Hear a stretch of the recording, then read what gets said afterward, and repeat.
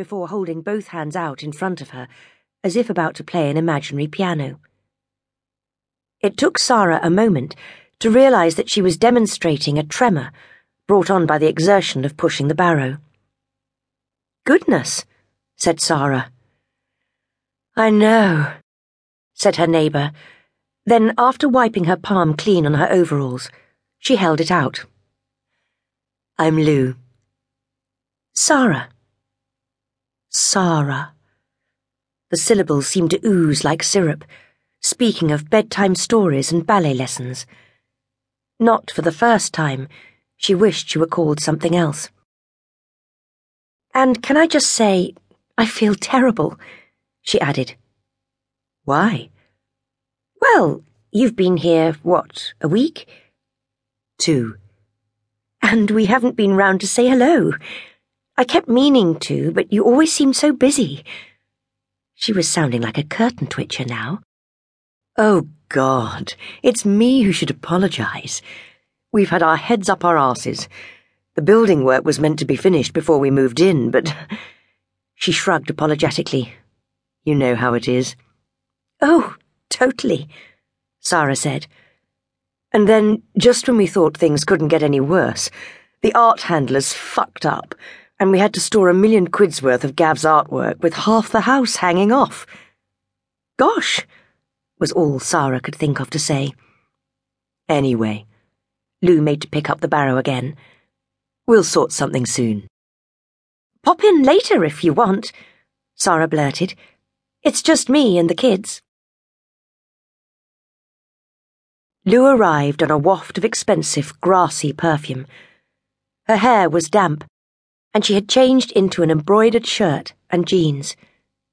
There was something equine about her, Sarah thought.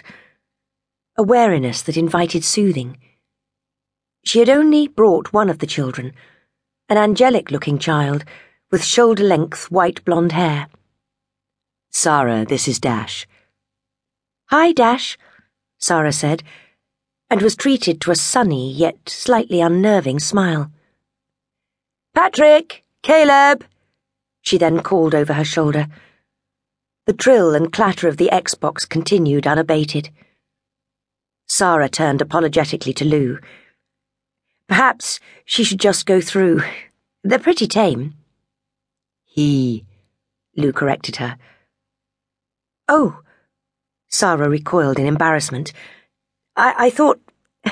the hair." "It's Dashiell," said Lou. "As in Hammett." "Of course. Gosh, I don't know how I...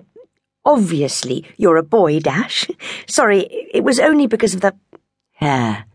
Yes, it does confuse some people."